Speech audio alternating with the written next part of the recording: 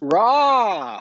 Welcome back to an episode of Talkin' Sane in the HOV lane. Uh, got some feedback last week.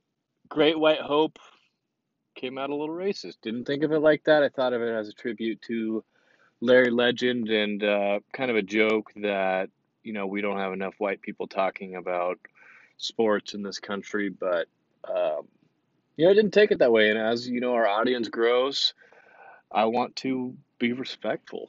And so, a lot of good names out there. Brainstormed a few, got some suggestions from fans, and Talking Sane in the HOV lane is the one that tickled my fancy. So, this is the new feed. I hope you like it. Um, and this is the Wednesday version of the podcast. Few things. We're gonna do our Seinfeld thoughts. Gonna do a little Kobe action. To talk about that.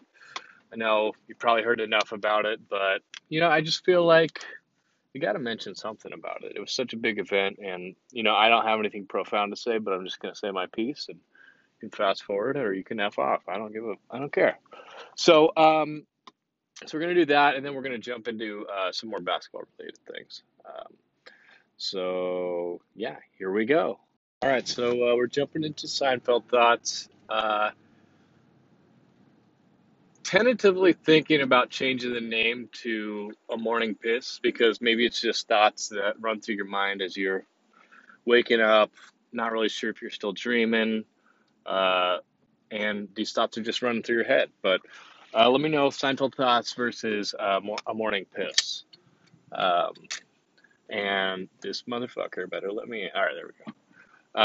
So first things first is every day I got a long commute, and then as you all know, which is why I do the podcast, aka Talking Sane in the HOV lane, right? And when I get to work, a couple elevators I gotta take. I gotta take an elevator from the parking garage up to the lobby, switch elevators, and then go from the lobby up to the seventh floor.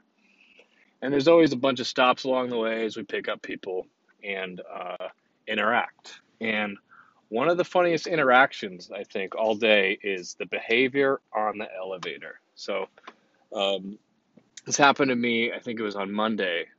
And there's people that you kind of know, but you don't really say hi to, but you want to acknowledge that you know them.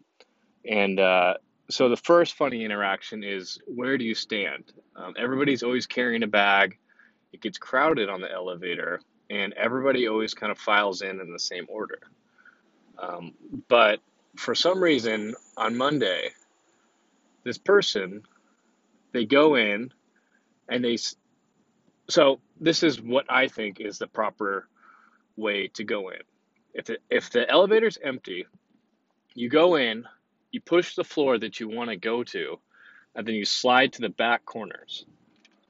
And so you go right corner, left corner, front corner, other front corner, right? So then you have all the corners filled, and then the rest of the people as they come in, they can go in the middles, or they can just stand like in the middles in between the corners, or they can just stand in the middle of the elevator. Um, but for some reason, this person that's talked to me in the past, and we've just kind of like nodded, and we're in the same floor and what yada yada. They break the norm, and they're just standing there in the middle. The next person comes in, they block the button. And so as I'm watching this, people are coming in and they can't reach the floor that they want to go to.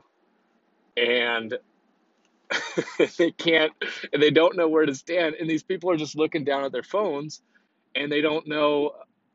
They're just like, I'm sorry, I'm trying to, and then it's just like this awkward thing.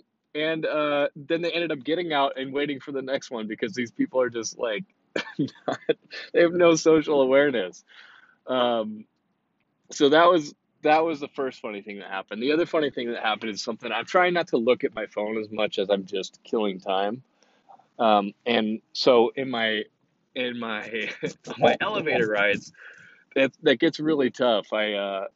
I keep my phone in my pocket and try to like acknowledge people as they walk in, but without having to have a conversation as we go up. So I do that and then find myself just kind of looking up at the lights on the thing, and it's just terrible.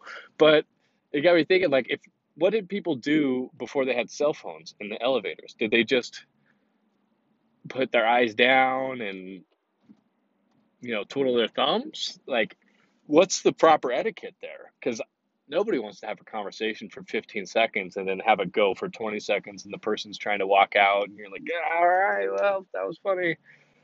And so so and it's even worse if you're a guy and you don't have your phone out, because as girls are walking on, and I'm sure it's actually pretty bad for girls too, because whatever. Um, but as a guy, you're trying not to be a creep, but you don't want to be unfriendly.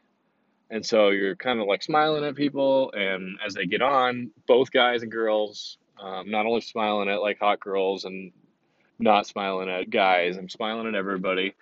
But then, you know, it's just weird. So it's in this day and age, I just want to say, we're living in a society. You got to be friendly once in a while and look up from your phone, except on elevators. I think elevators, I'm gonna pull the phone out because it just gets too weird. Um, and that's my gist on the elevators. Uh, so let me know what you guys do. Do you just look at your phone? Do you try to act busy and do email? Lot of options out there, but without the phone, there you lose them all. So uh, my next thing is a real big pet peeve of mine, and so a lot of you guys know from the sponsorship of the previous episode and from my past kind of Seinfeld thoughts. There's a gym at my work, uh, and so I try to frequent the gym at lunchtime. Try to get a little sweat in. I'm not trying to be Arnold or anything, but uh, maybe Fabio. Fabio's a good second option, uh, minus the hair and the strong jawline and pecs and stuff. But Fabio, yeah, that'd be a good option. And so while I'm at this gym, there are just obese trainers, and how and I don't understand this. So I'm going to approach it from a few different angles here. So we got the front angle here, um, that says, okay, I'm somebody who just joined the gym. I want to get in better shape. And then the person says, oh, I'm a trainer. And you look at them as the potential client. And then there's another person that says, oh, I'm a trainer. And you go through and you look at the different pictures of the people. And they can tell you what they do good. Like I do, a lot of this. I'm good at rehab and, make introductions. And I'm this other person's more, advanced or whatever. They have all these qualifications. But if you're making the choice between the two, you're going to pick the more fit person. Or if you're a girl, you're going to pick maybe the girl trainer, and if you're a guy, you're going to pick the guy trainer. But if they're two guy trainers, and one of them is in this decent shape, and the other one is huge. I mean, there's this guy, he wears these tighter shirts too, and you can just see the rolls. And I just don't understand how you pick that as a profession, and then allow yourself to get to 100 pounds overweight. And there's not just one trainer, there's several trainers. And there's people, and I see them giving personal training sessions. And I don't understand how you can sign up for that. So there's that angle. And then there's the person who is the personal trainer. And so what is the credibility you're supposed to have? And say, actually, no, you want to do, when you're working out, you want to do this, you want to keep proper form, knowing that your clients are looking at you and being like, did you read this in a book? I mean, this is like taking financial advice from somebody who's living off of uh what's that, government, whatever, government aid, government cheese, as it were. Like, no, you're not going to take an investment strategy from somebody in college who doesn't have a job, doesn't have any money or anything like that. This is it's I'm trying to think of different metaphors and I'm blowing it, but um it's just it's I just don't understand how they can do that. And they've been there. I've been working at Disney for 2 years, and these people have this consistently the same things. And so once in a while, I'll pop the headphones out, and I've got AirPods now because I'm big time, and so I'll pop one headphone out and keep working out and kind of like listen to them as they're talking. And I think what it is these people, they try to be more therapy, and they try to have a conversation with them and break up their day. But I mean, anything that they say around working out or eating better or anything like that is just ridiculous. Because the other thing is, one time I popped out an earbud and I heard the trainer talking to the client, and he was like, "Oh, have you had the California burrito at this place? It's so good." Like, dude, what are you getting paid to do? Like, sit here and have a conversation with this guy while he's like doing air squats?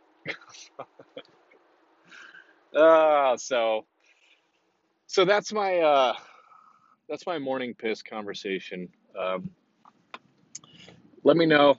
Would you hire a fat trainer? Would you hire somebody that just went through bankruptcy to tell you what to do with your money? Would you hire um, somebody who never went to school to teach your kids? Would you hire I don't know. That's all I got. I'm blanking on those. But yeah, that's the morning piss. Let me know.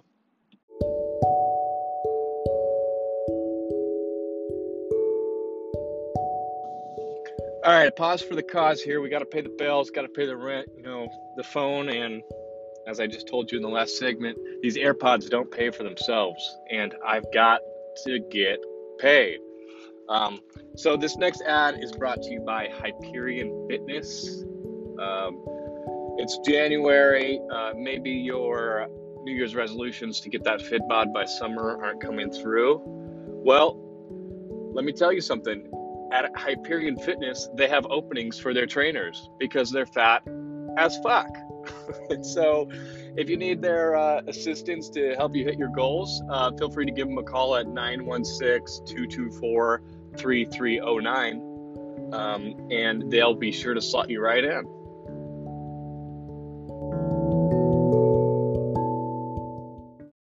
All right, sorry for that little delay.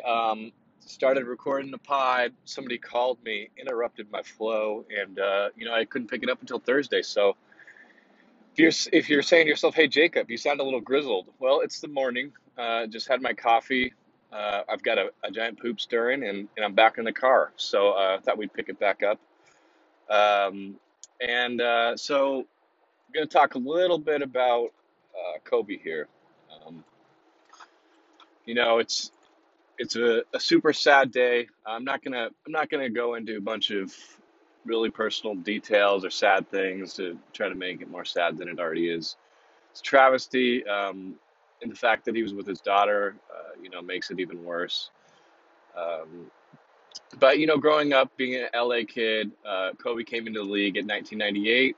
He's 10 years old at that time, just starting to get into basketball, loving all that stuff, and being a huge Laker fan. And so when I was 12, I think that was 2000, um, they win their first championship. And then from 12 to 15, they three-peat. So those are my formative years of basketball. And, Kobe and Shaq and the Lakers, that's when, I was frothing.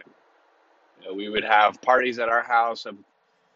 with our family and our family friends, and everybody would come over, and we'd be. I still remember one party when I think it was Game Four against the Sacramento Kings, 2002, and Ori hits that shot, and everybody. I just remember I have like this still frame in my head of everybody jumping up and down and going crazy when he hits that shot. So, it's part of my childhood, and I think the special thing about Kobe is just his work ethic. When you go back and you think about the great players of all time, Michael Jordan, Shaq, um, go on with the list, but you think there's usually you can try to define them in one word, and you think of Michael Jordan, it's competitiveness. You hear about him needing to win on the golf course, at the ping pong table, and just being, ruthless and ripping people's hearts out. Um, Whether that's Charles Barkley taking him out to dinner before the finals and trying to trick him into thinking that they're friends, and then just absolutely destroying him and acting like he doesn't know them on the court, and kind of Jedi mind tricking. So competitive is his, and then I think Shaq's is kind of power.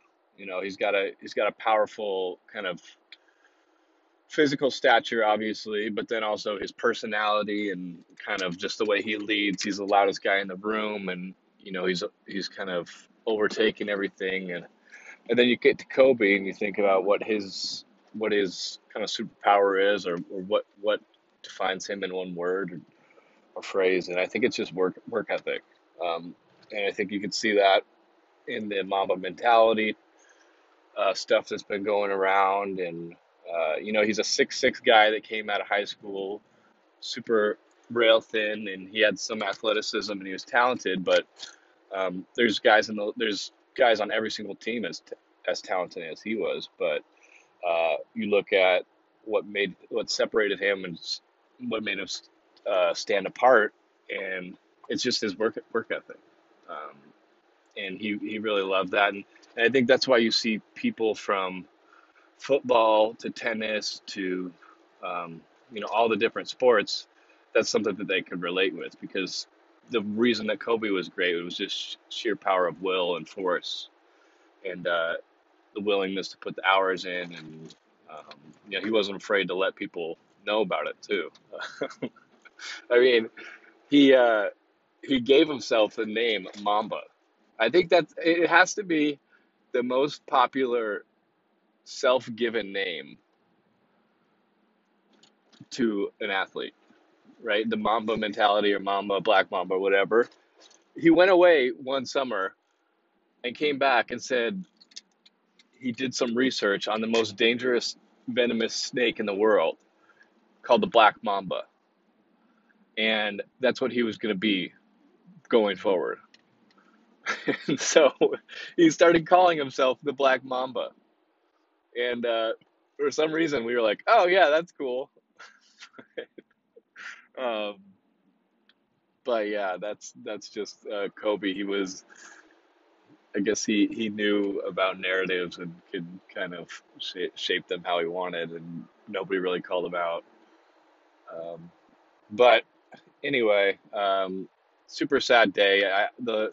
The day I found out was kind of, I tried to keep myself busy. I was doing a bunch of yard work, and um, by the time that was finished, I came in, looked at Instagram, kind of broke down. And I think the saddest part for me was, in that part that actually I find some healing in, I guess, is that um, he was with his daughter, and you could kind of see after his career he was kind of wandering around and trying to figure out what he wanted to do, but um, really see that he loved doing basketball with his daughter and sharing the knowledge and teaching her, and he opened up that whole sports academy for her. And that was great, especially as a girl dad, and which I am. That one hit me hard with him traveling with his daughter, going to a game, um, and then them both passing on that in that helicopter crash. It was just tragic, but I think. the thing that we have to remember, and I think the thing that people are doing now is just kind of realizing, if Kobe can pass and, this legend, this sheer force of will, we have to really kind of enjoy and make the most of our time here. And, for me, I'm trying to carve out more time to spend with my daughters, get home from work now, and I'll take one of my kids on a walk with Gaston and just talk to him and spend time with them. And if out of that tragedy we can all think of different ways we could, you know, spend more time with loved ones, because you never know how long it's going to be. So I said I wasn't going to get too serious, but here we go. There I went off the deep end and got a little sentimental there. But I think you kind of have to do it. You know. This is just a little bit of basketball knowledge and nuggets that I have, and I just wanted to pass them on to you guys so you can be as smart as me. So I was watching the Bucks play the other day, uh, and this is before the passing of Kobe. So I don't know, maybe Giannis comes out and proves me wrong, but here's my hot take. It's Giannis is boring to watch. I know we look at the highlights and we see all the dunks and everything and think, oh, well, he's like an awesome person to watch, like LeBron in his prime, or some of these high flying acts that we've always seen. But to me, Giannis is Harden that can't shoot. And here's why I say that. Harden, if you watch him, he does the same thing every time. He sits at the top of the key, dribbles between his legs, fakes the step back, fakes the step back until he feels comfortable or in a rhythm, and he takes a step back and shoots it. Or he drives and throws an alley-oop. Um, so it's one of those two moves, right? And so it's boring to watch. You just sit there and he's dribbling or he's driving and nobody's moving. There's no fluidity to it. There's no teamwork to it, really. It's just putting the defense in a bad spot and capitalizing on it. And so when you look at the Bucks, what do you see? Every single time down, unless it's a fast break score or something like that, here's what you'll see. See one guy in the corner, one guy in the left corner, one guy in the right corner, two guys on the wings, Giannis with the ball at the top of the key. And then Giannis just drives like a bull straight at the guy, does a spin move or a Euro step or something like that, and tries to dunk it or get a layup or get fouled. And he's been getting a lot of foul calls. Uh, and if one of those things isn't happening, kicks it out to a shooter, and that's what you see every time. There's no variability. There's no, I guess, art to it. When you think about them versus the Warriors that we used to love to watch before Durant, and you think about the ball movement and how hard it was to stop them because you couldn't really game plan for them. Um, that's what we used to love to watch, and that's what made them so hard to stop, was the ball movement and the creativity and everybody on a string, one like five guys playing together. And when you watch Giannis and Harden and some of those guys, all you see is the same thing over and over, and the defense has to try to stop it, um, and it's just not fun to watch. I'm not a huge fan of it. Everybody knows my thoughts on Houston, but I think this is a new thought for me on the Bucks. I just don't like to watch them. They're good, obviously, great regular season team, and I think when you think about what was Draymond Green's quote, that some players are 82 game players and some players are 16 game players. I think some teams are built for 82 games and some are built for 16. I'm not quite sure if I want to label the Bucks as an 82 game team or Giannis an 82 game player. I think Giannis is a 16 game player, meaning that he can play in the playoffs and he can be effective. But the way that they're built around him, I think he's got too much on his shoulders, and I don't think there's much of a shot for them in the playoffs. I could be wrong. And if you were smart, you would take the Bucks title win just because I said that, and I usually reverse jinx everything. So, uh, you know, take that with a grain of salt. But that's just my take. And I think it's something to do with, I guess if I'm going to round out the take, it's that lack of variability will come back to hurt them in the playoffs. Variability, is that a word? I don't know. Sounds good. It makes me sound smart. So that's my Giannis and the Bucks take. That they're the Rockets of the West or the East. I don't know. Take it or leave it. It for today. Thanks for listening to another episode. Share with your friends. Give us 5 star, 5 star. We love you guys. Next episode, just a tease. Next week we might have Meat Hose, aka Will Bush, aka the Peach Basket Podcast on, talking a little hoops. Maybe doing a little All Star preview. Talking a little midway, West standing, what to expect for the rest of the way of the NBA season. I don't know. The world is ours, and maybe even see if he's got any Seinfeld thoughts or morning piss thoughts. Uh, Maybe he's got a morning dump thought. So thanks for tuning in.